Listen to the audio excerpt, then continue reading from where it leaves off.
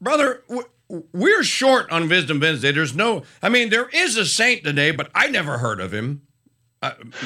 Maybe you know a little bit about him. Well, there is Saint Helena today. Well, you probably looked at okay, so there was a Pope saint, I believe, that we commemorate. I looked at Traditio. I did not see Saint Helena.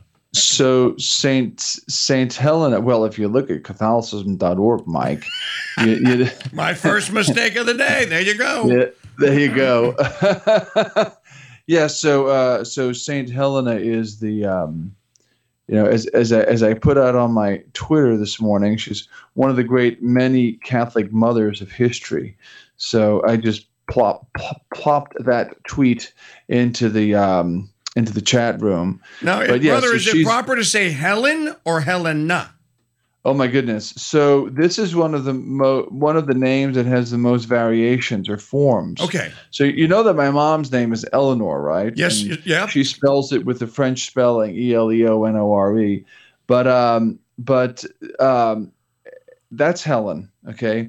Helen, Helene, Eleanor, Ellen, Eileen, Elaine, Helene. There are numerous forms of this name. I just gave you a few of them. I mean, they're all derived from the name. It's a Greek name. It's the name of Helen of Troy, right? So, right. So one of the woman who started a 10-year war between the Romans and the Trojans.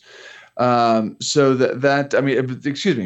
the Greeks and the Trojans, I'm a little brain fogged this morning, I suppose, between the Greeks and the Trojans. And of course the Trojans, according to, the Aeneid, end up becoming the Romans. when they fled Troy, they end up becoming the founders of Rome.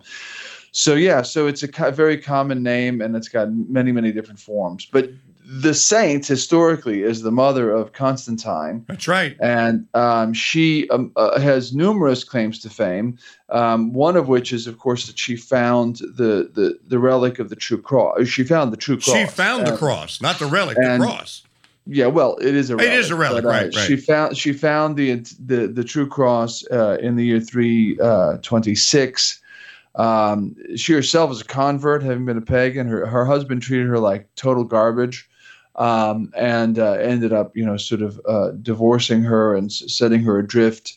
But Constantine becomes eventually the sole emperor, and he's the one who ends up, of course, being the champion for the Catholic faith in the empire. He ends the persecution. The Edict of Milan, is that correct? The Edict of Milan, which comes out 313 after the Battle of Milvian Bridge, where he defeated his challenger, who wanted to, there was this fighting between the different claimants to the throne, and he ended up being the sole emperor, and moves the capital to the east and takes a tiny little podunk town called Byzantium and builds it up into Constantinople, which he named it that in his lifetime. So I guess he, when he was still a heathen, he wasn't quite so humble. He named it after himself, but he ended up becoming the one who, in God's providence, championed the faith and ended up, bringing Rome. He didn't make Christianity the official religion of the Roman Empire. That doesn't happen until almost 100 years later with the Emperor Theodosius. But he did lift the edicts of persecution, and therefore gave the faithful a freedom in the Roman Empire with which to worship. The story of Constantine. And so much of what happened at the time of Constantine in the church could fill a volume of radio shows up. There were bishops that were appointed popes. I mean, there's all kind of intrigue going on. But the story of St. Helen or St. Helena is one that everyone should know, Protestant, denominational, evangelical, what have you, because it is she Now, brother, I know I read this story completely back in the day when I read all 4 volumes, Butler's Lives of the Saints, condensed from the 12 down to the 4, but still with the original text. She had, you can correct me where I'm wrong, but I believe that she had some kind of a vision, and then she traveled to the Holy Land in search of the true cross. They knew where Golgotha was, and they went through a process. They were digging up fake crosses that apparently the Jews had planted there so no treasure seekers could ever find the real one. But she had a method that she would bring the lepers and what have you there. And when finally a leper was instantly healed or some ailment, that they determined that was the true one. Well, the other crosses were the ones that the thieves were crucified on. Okay. So it wasn't fake crosses. I mean, it had been it was the heathen who had mounded over the Golgotha. I mean, they had mounded it over and mounded it over, mounded it over. The Romans did this, and they turned a lot of the holy sites after the destruction of Jerusalem. They turned a lot of the holy sites into pagan temples, and then when it's during this time of Helena and Constantine that all those things get excavated, basilicas get built on the holy sites. Saint Helena was a great builder. She used her munificence to build churches, and she famously built the Lateran Basilica on the Lateran Palace, the grounds of the Lateran Palace, and that's the Pope's Cathedral, the Lateran Basilica, St. John Lateran. I was going to say that's St. John Lateran, right? It's got a couple of names. It's the Lateran Basilica. It's St. John Lateran. It's also, and by the way, it's dedicated both to St. John the Apostle and St. John the Baptist. And it's also called the Church of the Holy Savior. And the feast of its dedication is on November 9th. But that particular basilica was something that came from her munificence. Also came from her munificence is the church known as the Santa Croce in Gerusalemme, which is Italian for the Church of the Holy Cross in Jerusalem. In Jerusalem. And the interesting thing about that is she actually had dirt from Jerusalem brought to Rome, and they scattered it around the footprint of the building they were going to build, and they built on it. So it's in Jerusalem because they brought dirt from Jerusalem there. It's kind of an interesting take on things.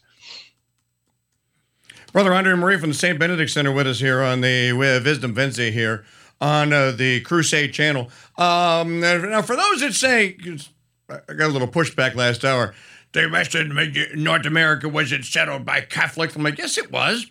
What is that giant mountain that blew its head off? Blew 2,300 feet of its summit off in 1981 in upstate Washington. What was it called? Mount St. Helens. Mount St. Helens.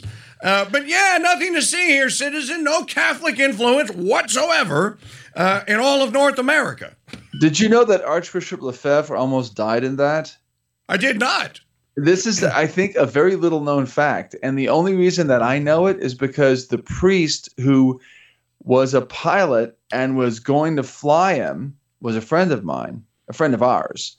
Father Hector Bolduc, who was an SSPX priest at that time, later wasn't. That's a long story. But Father Bolduc, who's from New Hampshire, was one of the, not the first, but one of the first Americans that was ordained to the priesthood by Archbishop Lefebvre.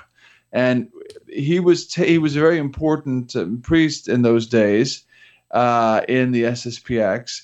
And he had, because he did this beastly mass circuit when the SSPX was a lot smaller, he went from place to place to place. He actually had a private plane. I don't know. I can't call it a jet. I don't know what it was. I'm assuming it was some kind of prop thing. But when the Archbishop came over, it was considered, it would be very economic for them to use Father Bolduc's plane, and Father Bolduc would just fly them from place to place so that he could visit the different chapels. Well, they were up in the Pacific Northwest in Washington State, and They were about to take off. They had just been given the clearance to take off, and there was some activity on the radio, and the guy said, "No, don't take off yet, because there's somebody that went out ahead of you, and he's having some problems, and we want to look into that." Well, the person that went ahead of them was there right after the blast, and all of the this cloud that was sent out, it's got this fine, it's like glass. It's like tiny little glass shards. It got into the engine of the plane and just tore everything to bits, and the plane went down. Everyone died. So Archbishop Lefebvre and Father Hector Bolduc were spared that by a question of moments. Also, the great writer, English writer, Evelyn, if I would have said Evelyn, Pierce would have smacked me. It's Evelyn Waugh. It's Evelyn, whereas Joseph says it. Well, Michael, what to pronounce it correctly is Evelyn Waugh. Evelyn Waugh wrote a story, a short novel about St. Helen. My favorite St. Helen story is the one that I read at New Advent, which is about his niece, who apparently had a correspondence with St. Jerome. Wait. Who are you saying? No. St. Helen's niece, her niece, or maybe it was her daughter, had a correspondence with St. Jerome. I think it was it her daughter? Okay, so you got me flat-footed there. I mean, I suppose it's possible that in that next generation, because St. Jerome would have been alive. He wasn't flourishing till after Constantine and Helena. But yeah, I doubt it. I never heard that before. No. Well, brother, let me be the authority. I know that I read that at New Advent, and I know that he had correspondence because she was contemplating what she should do. Should she take a husband at the time? And she was writing him, and he was writing her back, giving her spiritual guidance. I don't remember if the woman is related to Helena. That's all I can tell you. I don't remember if it was a daughter. This is like 8 years ago I read this. But you can find it if you start looking at St. Helen at New Advent. He links to it. It's in that story, so you can find it. Anyway, for further reading, also I'm being told that today is the coronation of Our Lady. Okay, so that in the traditional rite, that's a feast that's on the 31st of May. That's what I thought. Well, that's the Queenship of Mary. I don't know. There are, if you look at literally every day of the ecclesiastical year has a Marian feast, and there are all sorts of minor Marian feasts, many of them local, all over the world. Yeah, I go by the calendar that's at Tradidio, and I didn't see I did not see that. Maybe it's not the greatest calendar, but it's the one I've been using, and it's usually accurate. And also, of course, the calendar at Catholicism.org, which I did not go to today. So we have all that. Brother, I won't reveal the content of our private message there about what the Catholic Sat posted on Twitter about the Holy Father and another pronunciation or non-pronunciation or whatever it was about this thing about the commandments. But I will just tell people that Brother Andre's comment was, please just make it stop. Mike, stop it. Stop it. Well, actually, I think that would be a good thing to take up, not as something to just spend time fuming and grousing about Pope Francis's latest, but to use it for some context, to talk about what I think is more important. So the Holy Father says, and Maggie O'Connell just dropped a screenshot in the from the tweet in the chat room. And it says, at a general audience, Pope Francis asks 2 questions. Do I live in fear that if I don't do this or that, I will go to hell? And do I despise the commandments? He says, no, I observe them, but not as absolutes, because I know that what justifies me is Jesus Christ. So you can actually go and look on the multiple people have been throwing this out on Twitter and probably other social media this morning, and it's a perfect example of the kind of sloppy sort of moral relativism. So he says, "Do I live in fear that if I don't do this or that, I will go to hell?" Well, this is a kind of tendentious question that is designed to make us choose some false option, right? Should I live in fear that I'm going to be committing a sin? Well, Yeah. there are different ways to answer that. There are people, in other words, there are different important truths to be brought out of this. Is fear the greatest thing? Should fear rule our lives? No. Really, faith, hope, and charity ought to. And in order to live faith, hope, and charity properly, we also have to have prudence, justice, fortitude, and temperance. But fear is a necessary reality.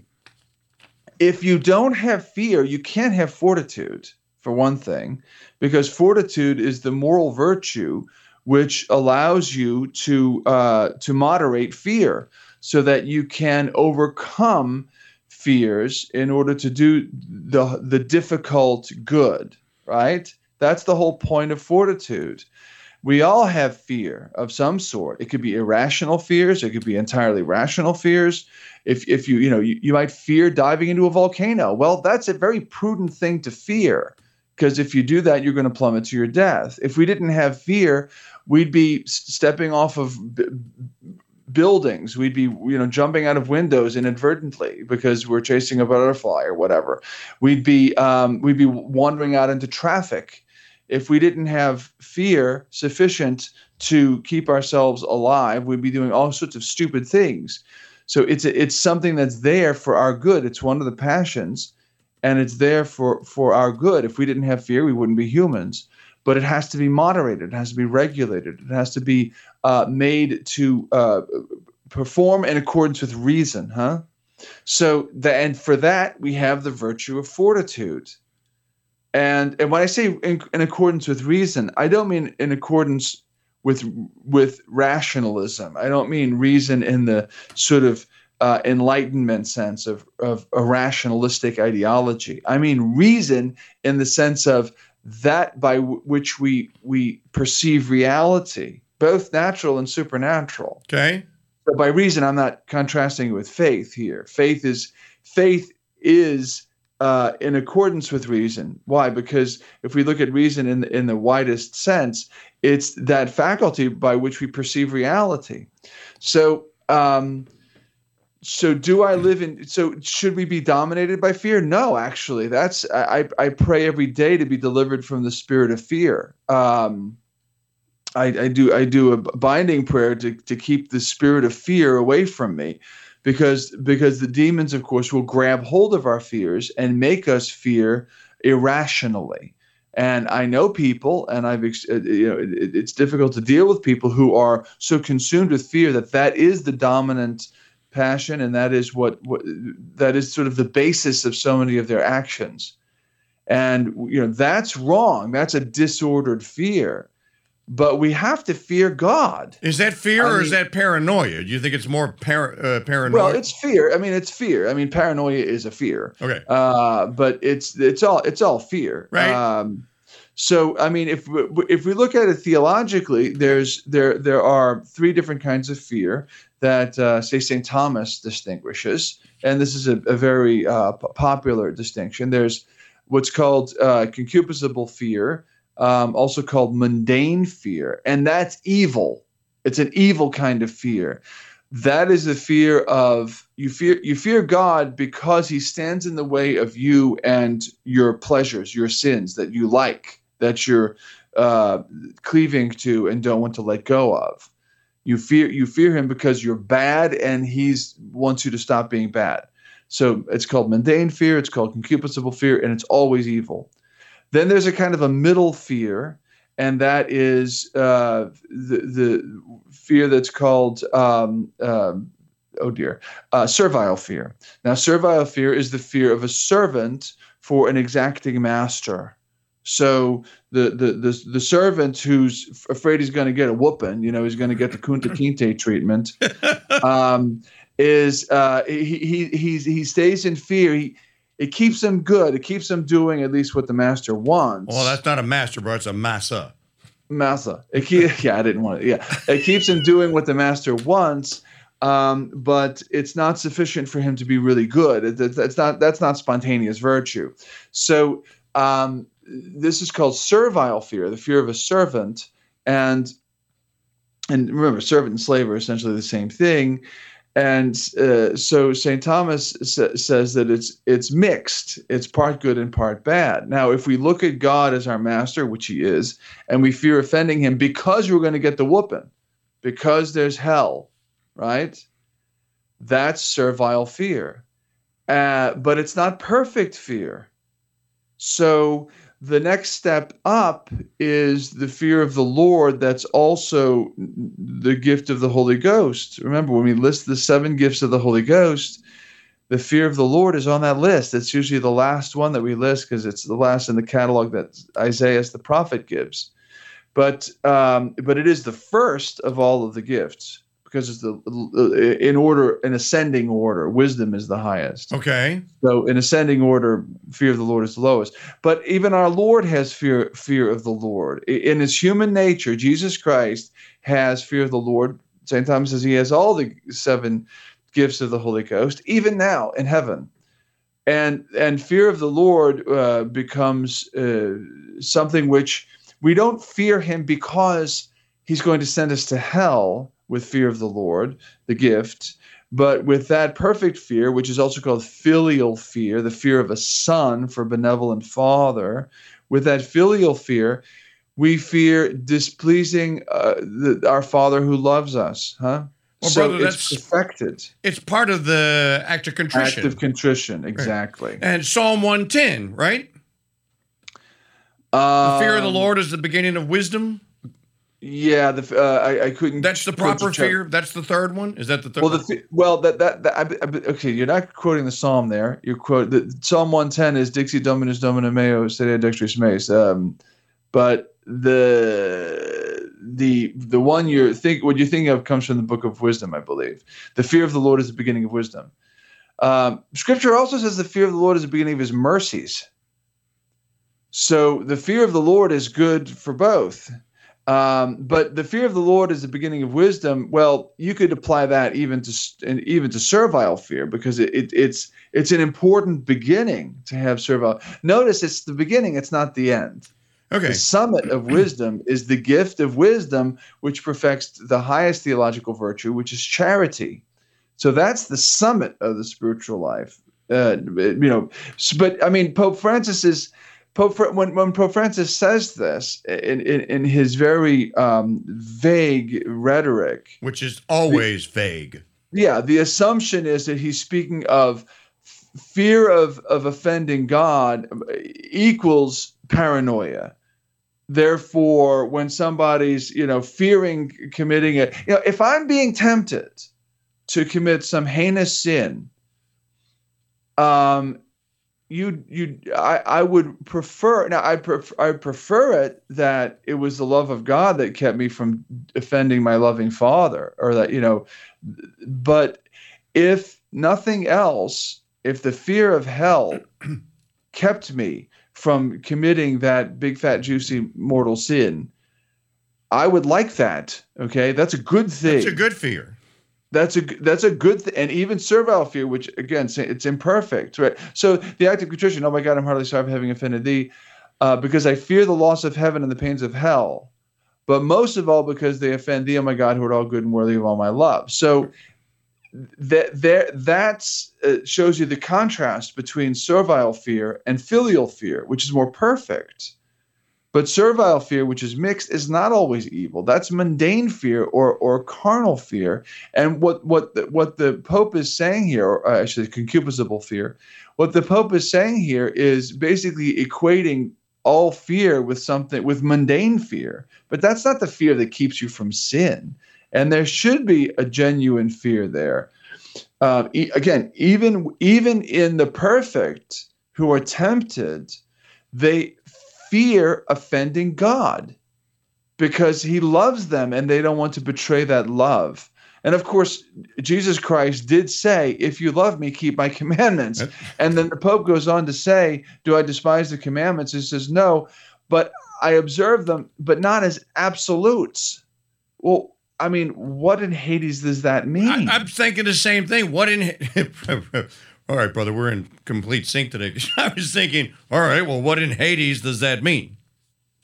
Well said. All right, brother, not to be a correctism, but I have my Dewey Rames open, and it says Psalm 110, verse 10, is the fear of the Lord is the beginning of wisdom, a good understanding to all that do it. His praise continueth forever and ever. I humbly take your correction, Mike. No. Well, because I will get correctors, and you gave the wrong verse. No, I don't think I did. This was an introit. It's an introit to one of the masses during the year. I know it because I read it as it's a collect or an introit because I've seen it in a mass. And I immediately went, you're right. And I immediately went, I need to memorize that because it's beautiful.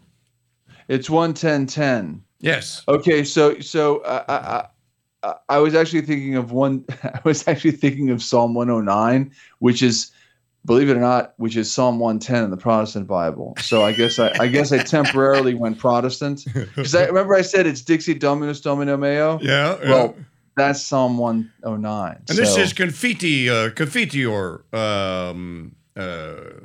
Confitebor tibi Domine. Confitebor. I will praise you. I will confess you, literally. I will confess you, O Lord. So, brother, can you recite the titles of all 150 Psalms? If you could, can we do a Catholic Jeopardy show and you could be the host?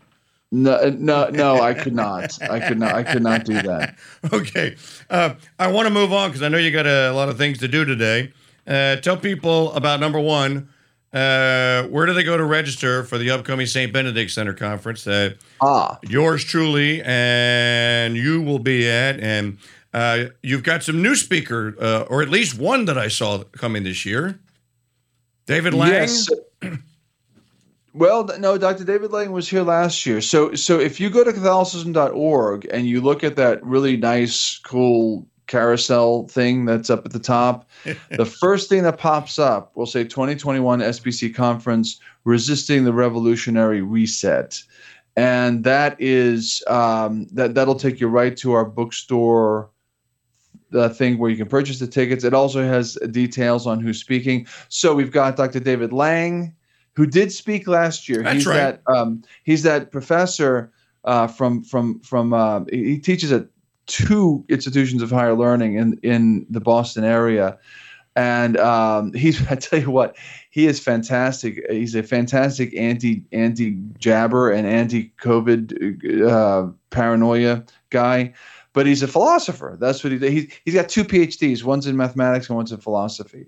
And when I invited him last year, I was a little nervous because it's like, okay, well, I have this correspondent here that I've been going back and forth. I've read a couple of his books. I interviewed him on Reconquest. But he's a very extremely cerebral, if very Boston accented philosopher. And how is he going to connect with an audience at our conference? Well, it was incredible. I mean, he tore the house down. He easily connected. He's a philosopher who can play a room. It was impressive.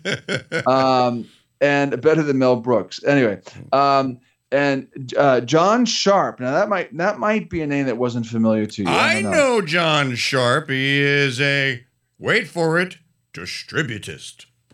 Yes, John Sharp is known as a distributist. He's also retired Lieutenant Commander, United States Navy. No. He's an active commander. Oh, I thought he was retired. Okay, all right. Oh no, he's going to retire in the not too distant future, from what I know, based upon a conversation I had with him. He was working out the details of all that at the time we spoke, which was sometime in June. But Commander Sharp is genius when it comes to Belloc and Chesterton and this entire thing of distributors or whatever you want to call it. He's well named. He's a sharp guy, and he's a traditional Catholic who taught himself Gregorian chant and sacred polyphony, and he turned his family, and not unlike David Simpson's family, he turned his family into a polyphonic schola. It's impressive. So he's going to be speaking. We're not quite sure on what, but everyone's speaking to the topic: resisting the revolutionary reset, virtues, skills, and Catholic good sense for flourishing amid the madness. And he's also he's the son of Judith Sharp, who does that podcast or that series of podcasts that she did with that guy Matitex before he lost his mind. Yeah, Judith Sharp is quite the she started the In the Spirit of Chartres organization, which has put out a lot of good Catholic material. She interviewed me once, by the way. Yeah, she's a good lady. John is very close to a PhD, but he'll probably never get it because he had done all of his coursework. He was working on his dissertation. And because they found out that he was considered a hate monger by the Southern Poverty Law Center, the academic institution, they dropped him. It was incredible. I mean, it's just it's so incredibly unjust that because he was smeared, he was slimed by slimy people, that he was considered to be persona non grata, even though he got along well with everybody in the school. His grades were good. He was obviously had all of the qualifications. But as soon as they realized he was an unperson, according to the Southern Poverty Law Center, they had to drop him, like a hot potato. And the one person who was willing to be his thesis advisor died, and that sort of put the death knell. Or put the nail in the coffin of John's PhD. But he's an absolute genius. He had a tete-a-tete with the Navy, who gave him a dishonorable discharge because of some things he had written, which again called out by the Southern Poverty Law Center. So he sued, and he won. There you go. For years he won, and he figured they'd just give him all of his back pay and cut him loose and say, get lost. But no, they gave him all of his back pay and said, okay, we're putting you back. We're recommissioning you. And he was stunned. And at that point, his flourishing book business sort of went fallow, and it's still around, but they haven't done anything new in recent years. But his academic pursuits went on hiatus. But again, as I told you, that got kiboshed by the lunatics at the university. But anyway, so John is a fighter, and he's taken some hits for the cause over the years. And he's an absolute genius. Whatever he speaks about, it will be quite worth hearing. In the first year, the early days of the Crusade Channel, I had him on, 2-3 times. We talked, David Simpson had him on an early episode of the True Money Show. So he's been on the Crusade Channel several times. I haven't talked to John in years, 3 or 4 years. I didn't even see that. You know what? I skimmed it so quick. I saw Lang. I didn't see Sharp. That's an impressive find. That's an impressive land there. So, folks, you need to go to Catholicism.org. The dates are October 9th and 10th. Beautiful time of year to be in Richmond, New Hampshire for the foliage. And, of course, yours truly, I will be there. Brother André will be there. Sister Maria Filomena will be speaking, as she always does, on her traditional Friday slot. Have I been designated official Charles replacement again? Oh, yes. Now, I'm working on, you'll be emceeing. We've also got, Mike, we've got Joe Doyle. Yeah. There's one other speaker. So Charles Coulombe, since you brought up the man's name, he will probably be, Skyped in, Zoomed in, whatever. digitized in, beamed in from Austria. Because I'm assuming that they're going to go on lockdown because that's just the pattern as soon as fall hits. Because we won't want to get the Upsilon variant or whatever's around at that point. So he'll probably be joining us that way. But I insist that we'll only have one speaker who's sort of digitally present to us. Everybody else will be in the flesh. Because he'll be in Austria at that point. In fact, he's already in Austria. He is. We saw him a couple days ago. He blew through here at the end of his whirlwind American tour before going back to Austria. And there's one other speaker that I'm trying to hook. You know who it is because you encouraged me to reach out to the gentleman. And I don't know why. Of course, is going to put the kibosh and the jinx on it because I encouraged that you reached out. Yeah, that I said, "Hey, I got an idea." Oh, come on, Mike! Don't be Mr. Down. Well, okay. Well, I'm familiar with the pigpen black cloud that hangs over his head. You know the black cloud thing. That's So there was actually a comic book character way back. I think it was in Lil Abner, during Lil Abner, and there was a Do you remember the comic strip Lil Abner? I do. Okay, so there was a character who had a completely unpronounceable name. And he was the guy that had a storm cloud over his head everywhere he went.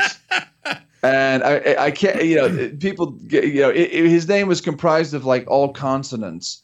But he was the one with the cloud. The Pigpen was dirty, so he had this slight like sand cloud all over him. But that character actually had a storm cloud over his head to show what a glum Gus he was. My mom and dad told me about it, and I once made reference to him in something I wrote, and I can't find it right now, even with our Butch search engine on our website. But whatever. So that's our conference in miniature, and the talk that I'm speaking, the topic rather that I'm taking on, Mike, has to do with what I sent you this morning, and I'm calling my talk "Ordered Virtue" as resistance to revolution. Ordered virtue as resistance to revolution, or as resisting revolution. I thought it was brilliant when I wrote it up last night. Now I can't remember it, but ordered virtue as resistance to revolution. So the idea here is that a lot of people get all, they have this wrong-headed idea of fortitude. It's kind of like the Popeye idea. Like, that's all I can stand. I can't stand no more. So they get pushed and pushed. Yeah, they get pushed and pushed and pushed and pushed, and then they make some act of desperation and take this leap. Well, usually that's just because you're angry. I mean, I'm not saying you can't be pushed in a good way and sort of compelled by circumstances to do something good. But so many times people say, well, that's it. I can't take it anymore. And then they do something that sort of fits into what you might call a simulacrum of fortitude. It's not the real McCoy. It's a counterfeit. But I've been on a slow read of Josef Pieper's excellent book on the Four Cardinal Virtues. And he explains in wonderful detail in that book how there is an order to the virtues. We talk about prudence, justice, fortitude, and temperance in that order for a reason. Prudence is the first of the cardinal virtues. Without it, you can't have justice. Justice is actually the highest of them, which without justice, you can't be a good man. Scripture over 800 times speaks of justice or the just man in terms that are synonymous with goodness and the good man, or holiness and the holy man. And prudence is also a Marian virtue. Virgo prudentissima. That's right. Is in the litany, right? Yeah, Virgo prudentissima. Very good. Yeah, that's right. Virgin most and we also prudent. call Saint Joseph prudentissimus. Right.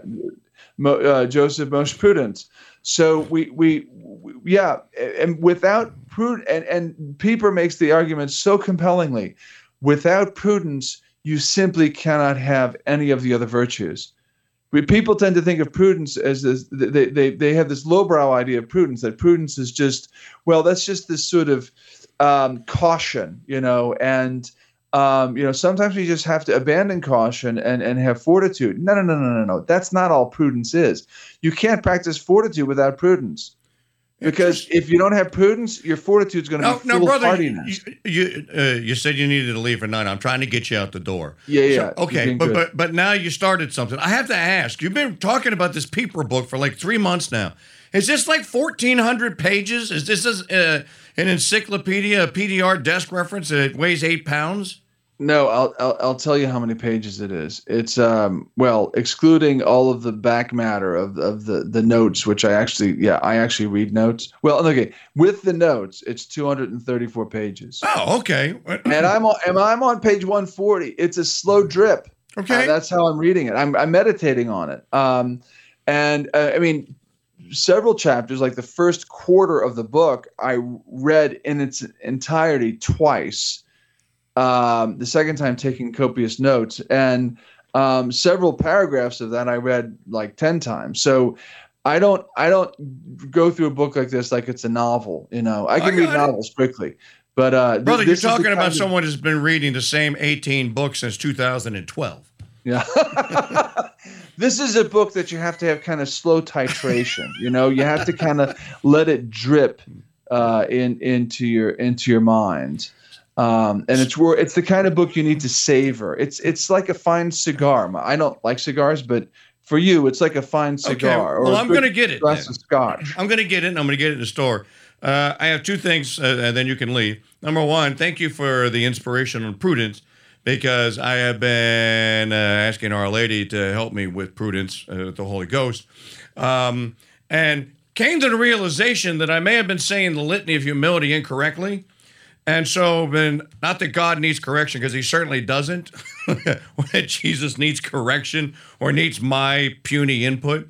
But to just be mindful that when I pray for humility, when we pray for it, I'm not praying for obscurity. And that maybe I might have gotten the two a little conflated, and that it's not prudent in my line of work to be obscure. And then, okay, Mother, I think I may have been going the wrong way.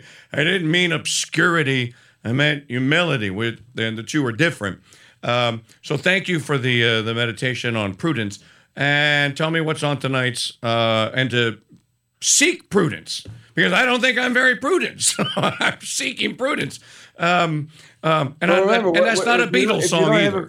If you don't have a virtue, you can always pray for it. So pray for it. I am. And what's on tonight's Reconquest? Tonight's Reconquest. Oh, I've got the link. I can pop in. I'm actually prepared today. Isn't that weird? So tonight at Reconquest, I called it "Why Should Latin Be the Liturgical Language of Western Christendom?" So it's all on that. It's all on the Latin language specifically as a liturgical language. Now, I also talk about how it's used for so many other things in the church, but I speak of it principally as a liturgical language. So that's it. So 55 minutes of just me, because I have no guest, talking all about why Latin should be the liturgical language of Western Christendom. The show's going to sound a little bit different because due to floors that are being put in our school right now, even as I speak, they're finishing up the job because we start school next week, and we got some new floors in some of the classrooms. Because my studio is in one of the it's in a closet next to one of the classrooms. I was kicked out of my studio for that week, and I had to record it in a room that's unfortunately slightly acoustically live. And I did have a live audience, and I said something that somebody thought was funny, and I think you're gonna hear a laugh in there. But but it's for all that, I think the sound will come out okay. But anyway, so that's So we recorded it up in the conference room that we have up here in the main where our offices are above St. Joseph Hall. So anyway, hopefully it'll go over well, because here's my thing, Mike. When people start hating on good things, that's when we treasure them all the more.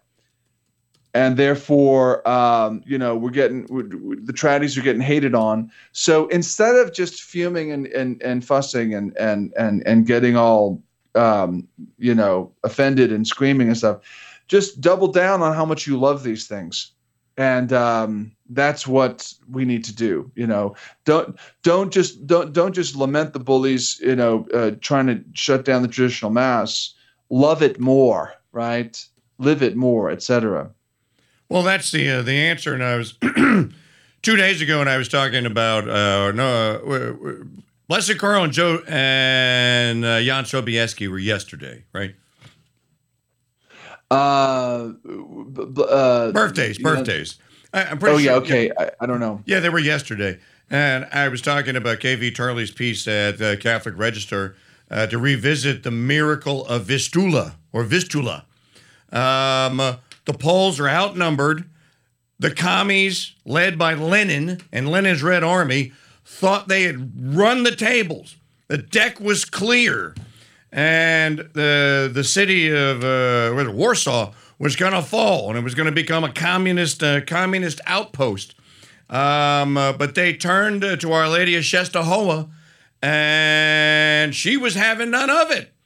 And the Poles drove the evil Soviets from the city across the river Vistula and ultimately beat them. And, of course, now, after World War II, Roosevelt and Stalin and Churchill would conspire ultimately to turn Poland in the Warsaw Pact or the Yalta Agreement to turn Poland over and make it a Soviet republic. But that was an act of treachery that the Poles had nothing to do with. But the Poles beat the Soviets, is the point. And they beat the Soviets. They were outnumbered. They were outgunned. They were surrounded. They were outflanked. But they didn't count on Our Lady of Czestochowa. We should remember that. These guys are not going to win. And I don't want to hear any of this negativity during the octave of the Assumption. So I've been chastising people all week long. Stop with your gloom and doom. We are not going to be defeated by evil. Her Immaculate Heart will triumph, and you need to conform your mind to it, bucko. Yeah, can I, Mike, can I read you a little bit of Pieper here? Absolutely. Okay, so let's see. Okay, the supernatural fortitude bestowed by grace, which is a gift of the Holy Spirit. So he's talking about the gift of fortitude, which perfects the virtue of fortitude.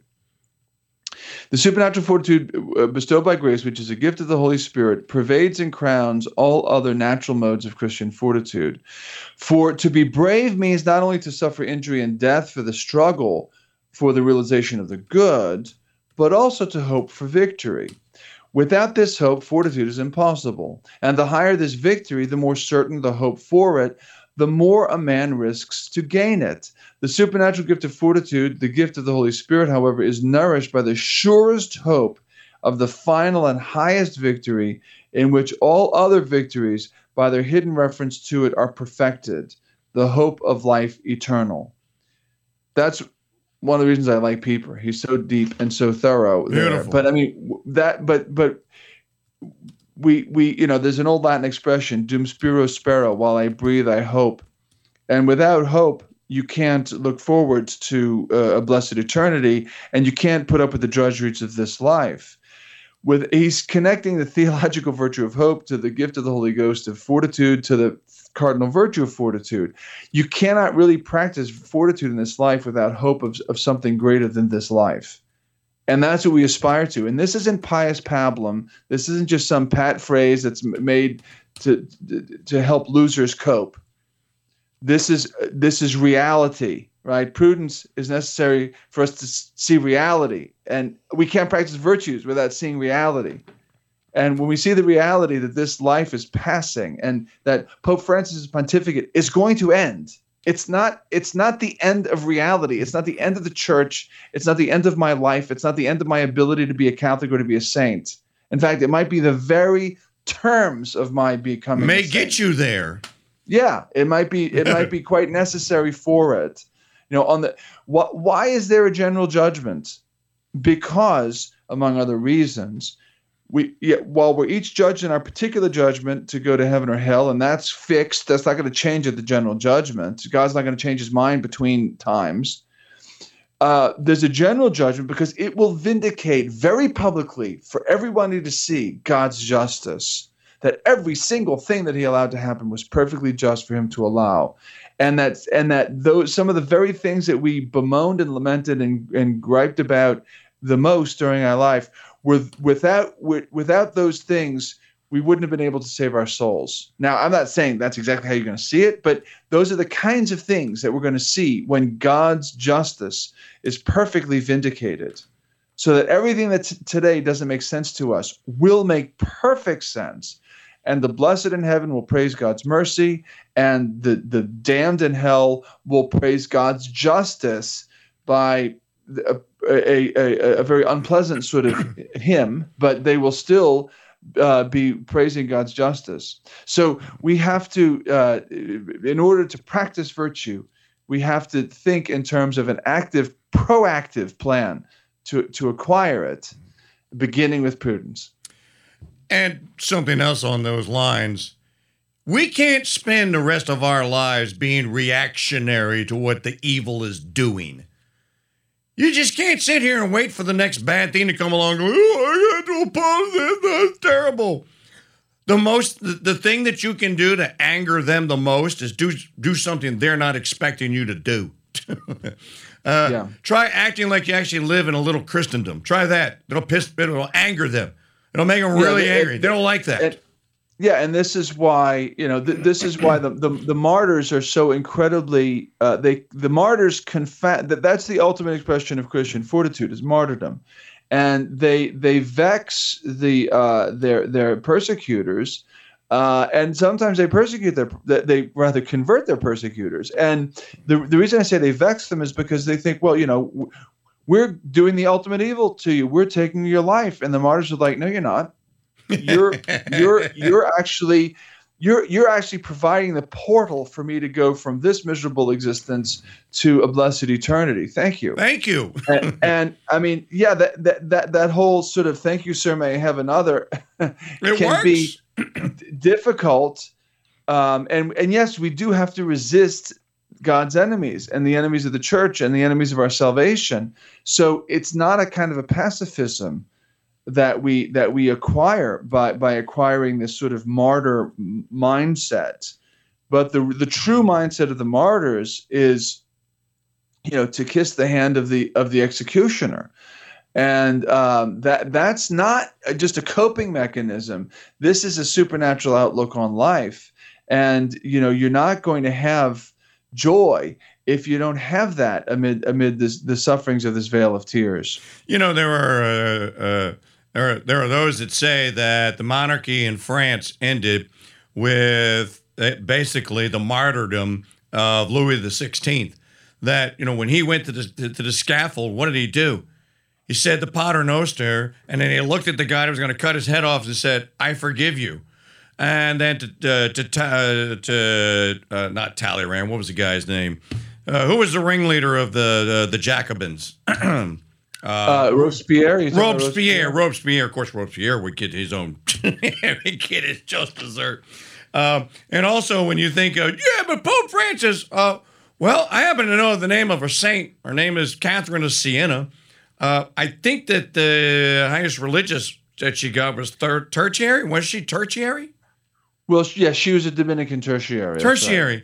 Right. And she was mitigating, a struggle between the Pope of Avignon and then the Bishop of Rome, saying, you got to settle this, right? You got to stop this. No. So she. I mean, the Pope of Avignon was the Bishop of Rome. Oh, okay. She told him to get his butt back to Rome. Go back to Rome. That's what it was. And she was a very feisty Italian woman, and ultimately he listened. As you And listen she to said, very, I can smell the stench of sin in the papal court all the way from Siena. She wrote to the Pope, who was in Avignon at the time. that's pretty powerful. Yeah, she wasn't a shrinking violet.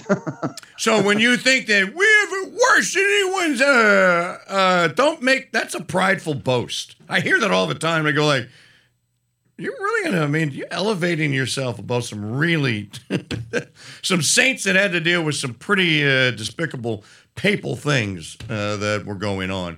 Brother, I'll let you go. You said you got a lot of stuff to do, so get to it. Tonight's Reconquest will broadcast 8 Eastern, 7 Central. Member Catholicism.org. Go sign up for the St. Benedict Center Conference. You're going to meet a lot of people that are regulars in the chat room, regular listeners. The people of Richmond, New Hampshire, and Fitzwilliam, and nearby Keene, and all that will welcome you with open arms. It's a lovely time to be in New Hampshire. Looking forward to our drive up, and because we drive, and because you don't book flights, you also have the liberty. Oh, wait a minute! I'll just adjust my schedule. Yeah. Oh, I want to stay another day and hang out with Sister Philomena's pigs. Okay, I'm just gonna. Yeah, and wait till you see the pigs. Oh my goodness, we've got quite a herd now. Well, here's my main question on that. Will we get to eat any of them? Yeah, we're working on that. All right. There are different schools of thought in house right now, and I won't bore you with the disputatio that's going on. Disputatio. All right. He is Brother André Marine. You can find him at Catholicism.org. All right, brother. Get to your duties. Thank you very much. God bless you and the brothers and sisters, and we'll talk soon. Thank you, Mike. God bless you too, and God bless our audience. You're very, very welcome.